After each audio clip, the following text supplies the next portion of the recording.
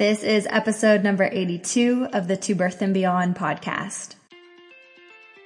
We're so excited to have you with us on this episode of To Birth and Beyond. I'm Jessie Mundell, mom, kinesiologist, and fitness coach to pregnant and current moms. And I'm Anita Lambert, mom, pelvic health, and orthopedic physiotherapist with a focus on women's health. On the show, we provide information and education on fitness, the pelvic floor, fertility, pregnancy, birth, postpartum, and women's health. We offer a brave space to have candid and vulnerable conversations on the struggles and joys of motherhood, including all aspects of our physical, mental, and emotional health. While you're listening in, please remember that the information on the show is not meant to diagnose or treat any medical conditions. Please speak with your medical provider for all things related to your healthcare. We're so excited to have you. Let's dive into today's show. Hey friends, Jessie here. Before we dive into today's To Birth and Beyond episode, I want to tell you that there are only a handful of tickets left to my in-person one-day workshop in Toronto, Canada this September 15th. The event is called Postnatal Fitness Specialist Live and is for any fitness and health professionals or anyone who has a strong interest in postpartum exercise and pelvic health. I will be leading this 6-hour day, and we're so lucky to have Anita with us on part of that day as well, as she will be teaching a session on pelvic floor anatomy and assessment and giving her perspective as a pelvic health physio working with postpartum people returning to fitness, exercise, life, and sport. So in addition to that, on this day, you'll also be learning how to assess for diastasis recti on a variety of bodies, techniques for cesarean scar massage, strategies for coaching a client in fitness who is very early postpartum, and for those who are moving into higher intensity and higher impact training. And lastly, what I think is so important that we'll be covering is how to speak to your clients about body image in an intersectional way, particularly how we can be practitioners, if you are a practitioner joining us, who practices from a weight neutral and health at every size perspective. So there are only 20 seats total for that day, but we only have a few of those remaining. We would absolutely love to have you. The magic of in-person events is untouchable, and I cannot wait to be in community with you on September 15th in Toronto. If you want to join us, when you want to grab one of those last tickets, go to programs.jessiemundell.com/PFSA-live. That will be in the show notes of today's episode.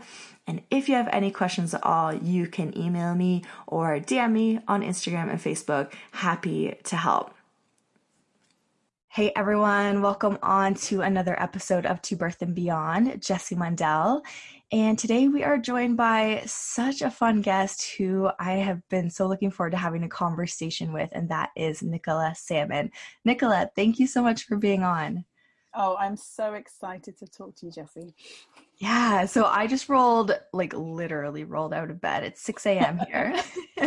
You're in the UK though, London, correct? Yes, that's right, yeah. Okay, excellent.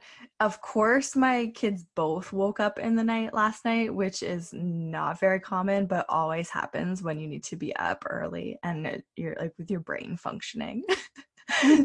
But I am, again, so excited to have this conversation with you. We are going to be talking about fat positive fertility, which I was saying to you before we started recording. We have talked about and had episodes on plus size pregnancy.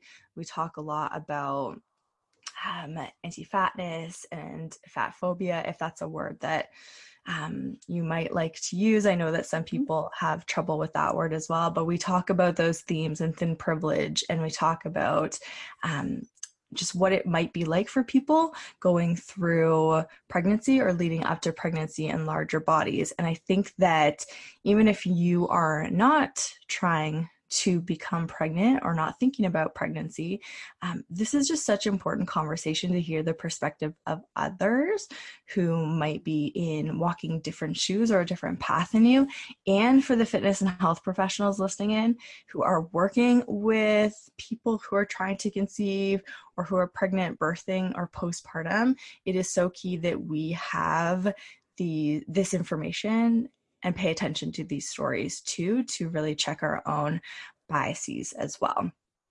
So let's get into it. I'm going to do a quick intro to you, Nicola, and then we'll talk more specifically about what it is that you do. Okay. All right. Nicola Salmon is a fat positive and feminist fertility coach, trained acupuncturist, and naturopath. Nicola has dedicated her life to supporting women who want to get pregnant, and specifically, she advocates for change in how fat women are treated on their fertility journey. Her unique combination of acupuncture, naturopathy, and fertility coaching gives her the skills to support her clients physically, mentally, and emotionally on this journey. Nicola is also the author of the book, Fat and Fertile. So tell us, how exactly do you work with people, and how did you come to this work? Oh, it's been such a long journey to get here. So many twists and turns. But the basics were that I was diagnosed with PCOS when I was 16. I was told that I wouldn't be able to have kids at that early age. And that's, looking back now, had a huge impact on who I was as a person at that age. And it was so impressionable when we're younger. I mean, I didn't really realize it then, but looking back now, I can see that it completely shot my confidence in myself and my body, in who I was, on who, like which partners I could choose and what I was going to achieve in life. And so many things were impacted by this fact that my body was broken and that I wasn't going to be able to become a mother and all those things. So I kind of moved on to my kind of adolescence with that kind of in my head of like, well, this is what you're never going to be. And then went to uni, did the uni thing, started working. And when I started working, I was working in a slightly rough part of London. And a guy got shot outside my flat. And that kind of triggered post-traumatic stress disorder for me. And that's what led me to acupuncture. So I tried loads of different Western medicine things, but nothing really helped me until I tried acupuncture. First time I never tried it, and I had such a positive experience with it that I decided to train as an acupuncturist. And that was really what started me down a more natural health route, because before that I was working in a hospital. I was a clinical scientist, and it just completely changed my whole career path down to this more natural route. So I trained as an acupuncturist and a naturopath, and once I started working in that field, I had so many people come to me who wanted to get pregnant, so I decided to specialise in fertility acupuncture. But the more and more I was doing in this work, the more I realised that I wasn't really fulfilling the whole picture. There was so much kind of emotional stuff going on and mental stuff that I couldn't really support with my acupuncture. So I expanded into coaching, which kind of then led me into working with people via Skype, working with people one-on-one all over the world. And then kind of through all this training, through all this kind of professional development, I'd met my partner, we've got married, we were ready to start our own family, and I was expecting it to be really hard. But actually for us, it was really easy. We got pregnant straight away with our son, and then a year later we got pregnant with our second. And that really lit a fire in me. It really made me question what I'd been told by my doctor, what so many people are told by their own healthcare professionals about their ability to conceive, their ability to get pregnant and maintain a healthy pregnancy and have healthy children. And then it kind of led me on a journey to really unpicking, because all this time when I had PCOS and was kind of living my life, I was really under the diet culture's thumb. So I was really on this yo-yo dieting path, up and down, of weight loss, weight gain, trying every single diet that I could find. And it wasn't until my children were starting to learn how to feed themselves and what to eat that I really began to understand the impact of what that was doing both to me and what I was passing on to them. So that's when I quit dieting. That's when I quit weighing myself. But then it left this kind of gap of, okay, well, if I'm not somebody who's dieting, who am I? Like, what do I do? And luckily at that point I stumbled into the world of Instagram, and I found all these incredible people who were talking about alternatives to dieting, and the real impact and the research around dieting and why it doesn't work. And there was so much there for me to kind of heal myself and learn about myself. And then I realized that there was this huge area in fertility that these women were just being left. They were not being supported in any way, shape or form. They were told to lose weight, even though we know that intentional weight loss doesn't work. And they were just, in this place where they hated their bodies for not being able to get pregnant. And they hated their bodies because they were told it was their fault that they couldn't get pregnant. And if they just lost the weight, it'd be, easy for them to get pregnant. So there was just this huge gap. And I was like, oh my gosh, these women are just being left, and they're just feeling so crap about themselves that I had to step up and I had to kind of do something about it. And I knew that, in a parallel universe, that would have been me in that position. That would have been me who wasn't able to get pregnant and have my children and, all that came with that. So that was the reason that I decided to step up and do this work and support these women the best way I could without telling them that they had to lose weight. Oh, I love this. There's so much I want to ask you. Okay. Such a cool story. Thanks. I think sharing it is so important. So when you were trying to conceive, maybe even the first time, were those messages of that you're going to need to lose weight in order to get pregnant, were they in your mind? Were you believing those, thinking those? 100%. So I was completely expecting to have to go on like a 12-month extreme calorie diet before I was going to be able to get pregnant. That's what I was gearing myself up for in my head. So I was kind of in a bigger body still, and then I got pregnant even really before we started trying, and my first thought was, oh crap, I haven't lost the weight. What is going to happen to me? I am going to have caused my child all of these like XYZ complications because I didn't lose the weight beforehand. And I just spent pretty much all of that pregnancy in a state of fear, in a state of panic because of what I was anticipating happening. Nothing happened. I had a healthy pregnancy, I had a healthy birth, I had a healthy baby, but I was in a complete state of anxiety for that whole time because I was told that I was going to get gestational diabetes. I was told that my baby was going to be big, that I was going to have problems birthing him, that, all these things were set up for me to expect the worst. And actually, none of it happened. And it made me really start to question where this information was coming from. And it was really the first time that I ever learned how to advocate for my own body and really dig into looking beyond what my professionals were telling me. And that's kind of when I discovered that, actually I do have a voice and I can speak for my own body and I can make my own decisions and I don't just have to do what the doctors tell me to, which was a huge realization. And also really damn hard. Oh, it was horrible because I was pregnant, I was dealing with all the stuff that goes with that, the tiredness and the hormones and everything. And then on top of that, I was still working in a kind of full-time corporate job. And then on top of that, I was having to research like what are the risks to do with, because I wanted a water birth and I wanted a home birth. So I was researching what are the real risks surrounding that? What are we being told around that? And where is that? Why is there a discord? And what is going on around that? So I could make my own informed decisions. And that stuff is hard. And having those conversations is really hard. It is. It totally is. And especially because this is such a sensitive time, especially when someone might have gotten pregnant and then they're feeling these pressures from their healthcare provider. And you're trusting them so deeply. You're growing a baby and you fully want what is best for this baby. It becomes so much bigger than your own self. So I'm interested, one, where is this information coming from, first of all, that we're hearing from the medical field such that we need to lose weight in order to get pregnant? And then secondly, how do you help your clients, your patients find their voices, like find that confidence and courage to be able to speak up when they know that, no, that doesn't feel right for me. I don't want to do that. So all the research, there's so much research out there that supports the idea that getting pregnant in a bigger body is more risky than getting pregnant in a smaller body.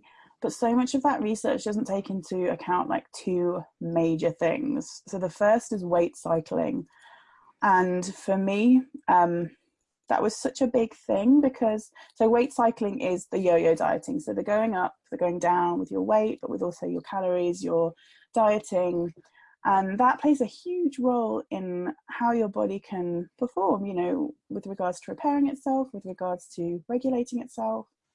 And so much of the research doesn't take into account that the people in bigger bodies either historically have or are currently on really low calorie diets or really restrictive diets. And that plays a huge impact on how their bodies are responding and reacting in these research studies. And the second one is weight bias. So I'm sure this is something you've already spoken about, but the weight bias that people in bigger bodies face in two ways, so kind of internal and external, both from their doctors who give them shorter appointment times and kind of just turn them away and tell them to lose weight before they'll go through any kind of diagnosis or treatment. And then the internal one where you're telling yourself that if you go to the doctor, you're going to be shamed, you're going to be made to go on the scales, you're going to go through this traumatic experience, as you may have well done in the past, which again will prolong the time between something happening that makes you worried or that you feel like you need to go and see the doctor to you actually getting the help that you need. So again, that delay, that the difference in that will create a higher risk because it's taking longer for you to get the support and new help that you need. So those kind of really two big things are coming into play and they're not being taken into account with the research. So I think, you know, there are so many things that we can do to support those two issues that would then bring the risk right down. And we don't have to touch the weight. We don't have to talk about the weight. We don't have to put people on the scales or talk about their calories or their macrobiotics, you know, whatever we're talking about here, you know, we can completely remove that from the arena and really just take these two huge things and really bring the risks right down for people. Mm-hmm. Yes, definitely. That forces us necessarily to look at our own stuff, our own beliefs, our own thoughts, which is so necessary for us to, for us all to be able to access health. Yes. Which is so important. You know, and we should all have equal access to health. You know, we all should be able to access the same treatments and the same diagnoses and the same respect from our healthcare professionals. So important. I'm interested. I know here in Canada and in the larger city that we are near, there are a couple of fertility clinics, and I do believe that there are BMI standards that someone needs to meet to be accepted for treatment, to go through treatment. That's incredibly problematic. And what can you explain why? And then how do people manage that? It's so problematic. In the UK as well, we have the NHS, which is a free access healthcare system.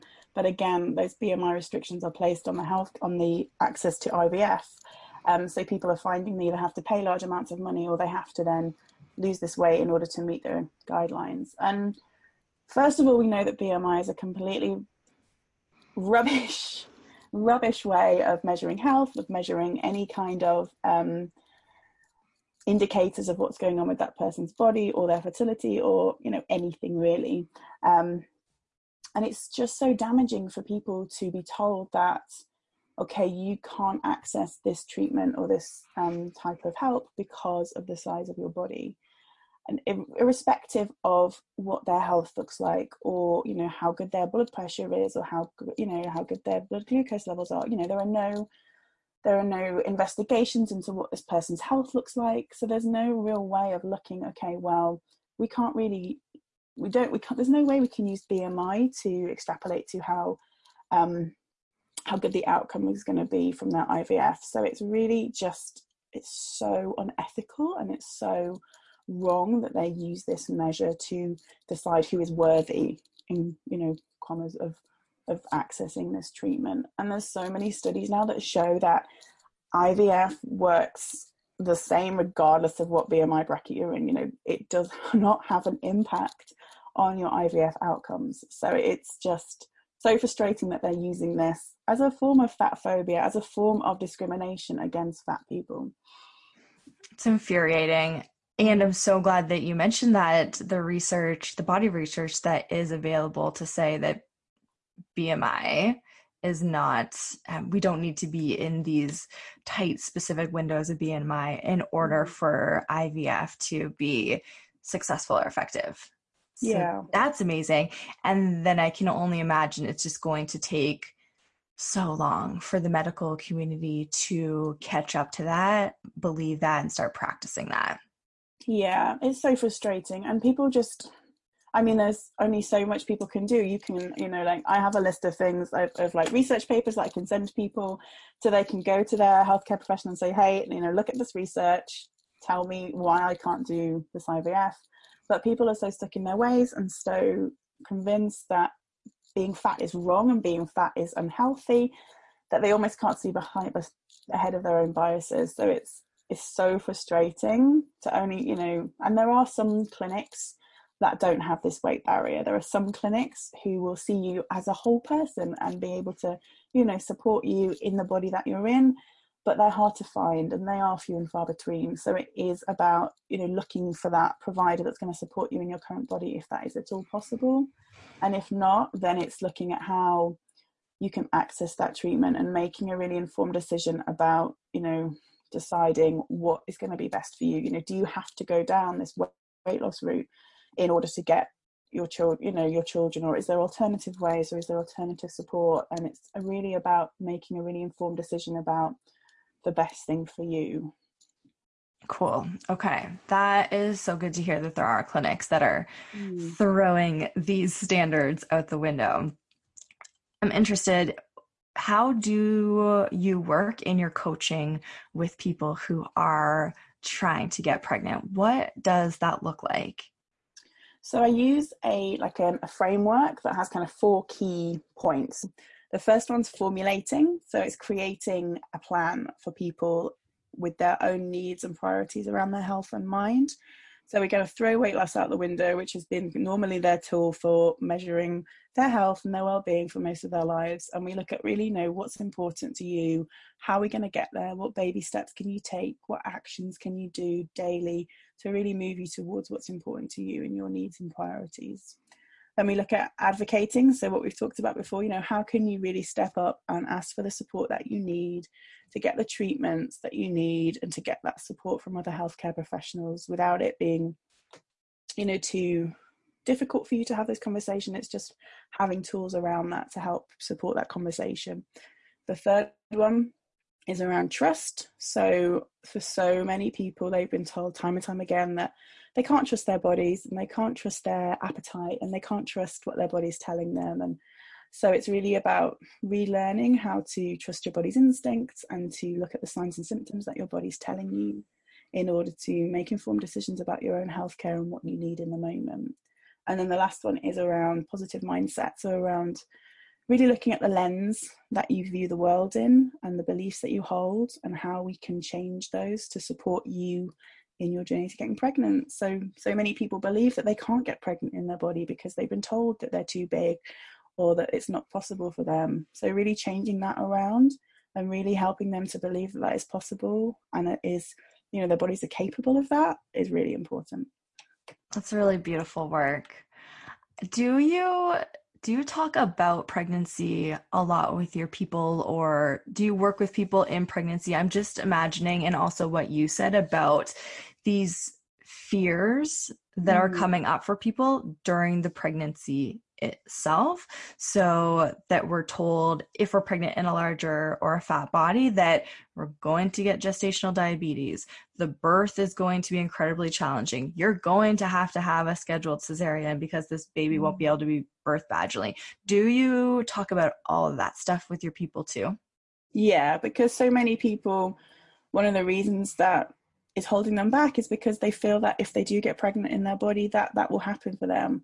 So we have to dismantle those beliefs as well and look at the real research behind that and what it really means, so that they're making a formed decision about getting pregnant in their body, because they need to be aware of all the risks and they need to be aware of where those risks come from and why they're there and what we can do to minimize them, so that they can go into pregnancy feeling confident, feeling happy with their bodies and knowing what to expect. So good. Okay. What does body acceptance mean to you? Oh, good question. So body acceptance for me is about being okay with where I am right now. So for so long, my body was like the be all and end all for me. It was like, if I didn't have the perfect body or be a size XYZ, then I wasn't good enough. But right now, you know, when I'm in that kind of place of body acceptance, when really I don't think about my body is my body. It's like my eyeball, you know, like my eyeball's just an eyeball. I don't even think about it. It's just doing its function. It's living in the world, doing its best eyeball thing. And for me, kind of body acceptance is kind of trying to translate that into the same thing. You know, like my body's not holding me back from anything. My body's just being awesome at being a body, and I don't have to ask anything else of it. And I'm not thinking any less of myself because of the way it shows up in the world. I love that.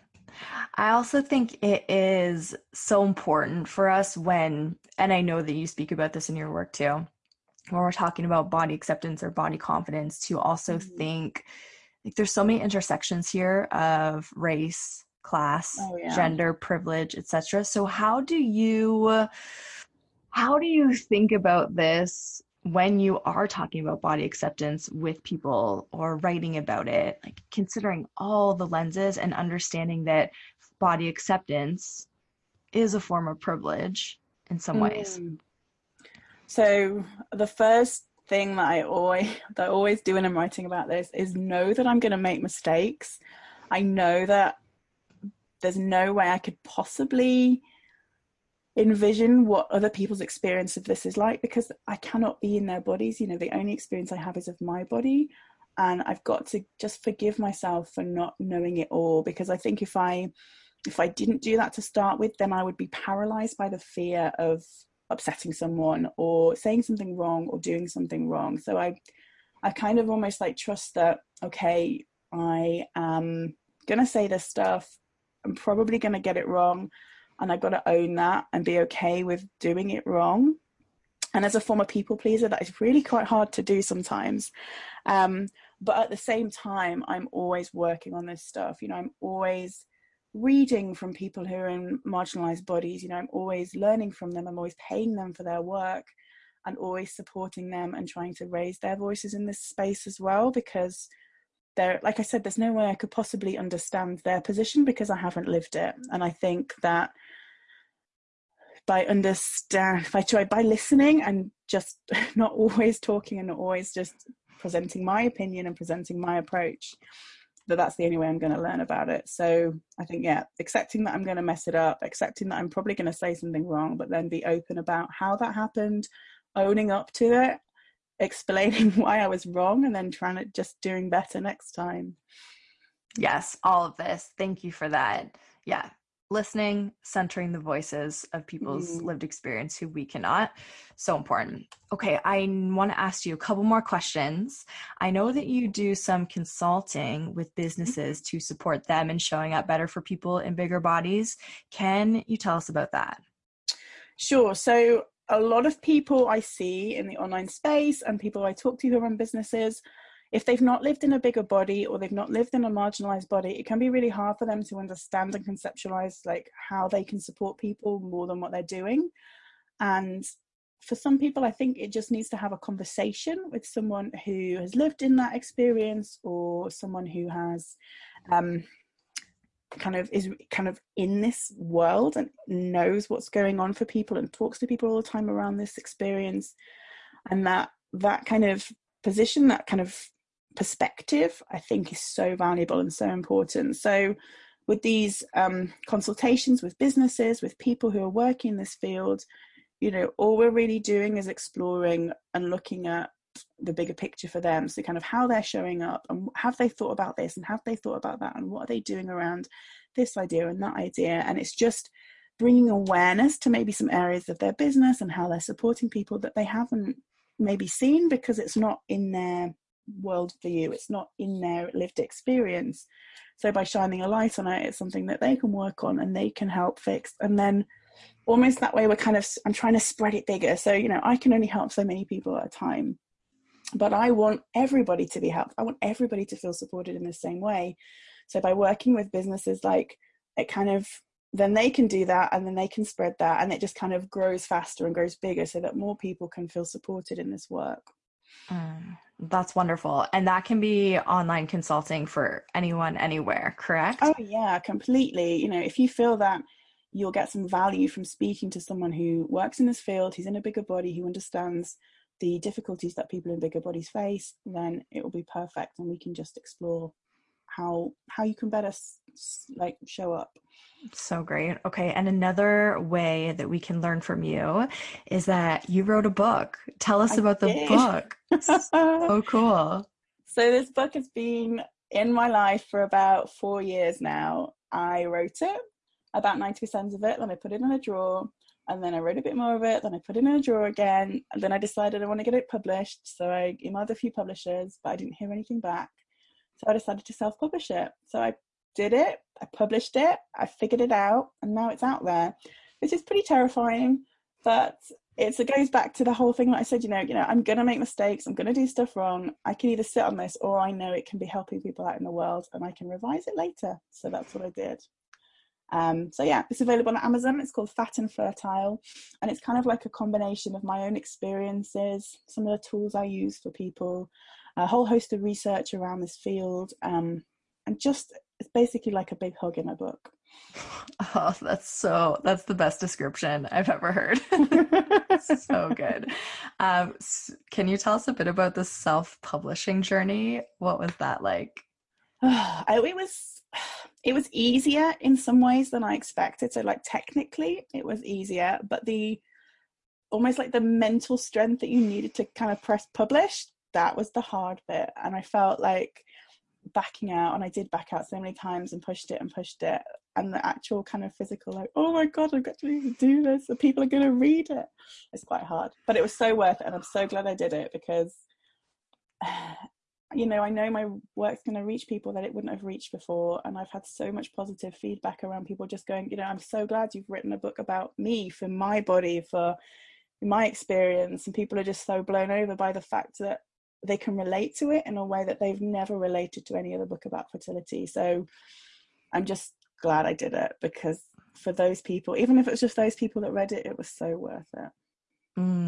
Yeah, that gave me goosebumps, just knowing that people feel seen and understood by what they're reading from you. Wonderful. So please tell us where we can find out more from you on the internet or in person too. So my website address is nicolasalmon.co.uk, and that kind of gives you all the information about all the work that I do and the book. I'm also on Instagram at Fat Positive Fertility, and Facebook Fat Positive Fertility as well. And yeah, if you live in London or Surrey in the UK, then I do acupuncture and naturopathy in person as well. So come and say hello. Amazing. Thank you so much. You're doing such important work, and I just really appreciate you sharing with us. Thank you so much for having me. We hope you enjoyed listening to this episode of the To Birth and Beyond podcast. You can find any links or resources we discussed in the show notes at tobirthandbeyond.com. And if you enjoyed today's show, we would love for you to leave us a review on iTunes and subscribe to the To Birth and Beyond podcast in iTunes or Stitcher.